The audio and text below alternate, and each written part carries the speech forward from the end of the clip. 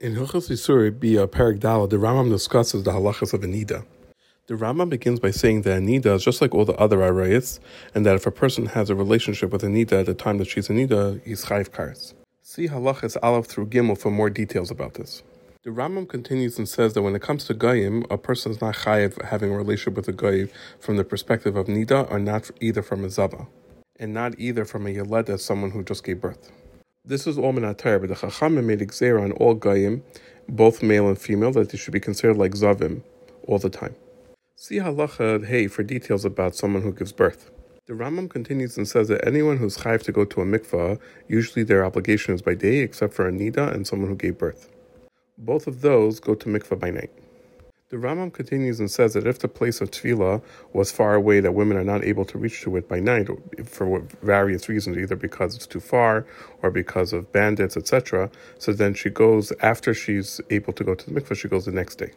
The Rambam continues and explains that there's two types of women when it comes to nida. Those that have a vesas, they have a set time for when their cycle starts.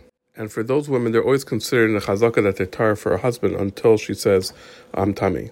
See halachas test through Yidal for more details about this. The Rambam continues and says that in the case of the woman that has a set cycle, it's also for a person to have relations with his wife when it comes close to that cycle start time. And when it means close to it, we mean the aina, that day or that night. If, however, the time for the cycle passed and she didn't see anything, so then the husband is mutter to have relations again with his wife. See halacha Yidal regarding the minhag of always checking before and after relations. The Rambam continues and says that those that are tznius always check before having relations.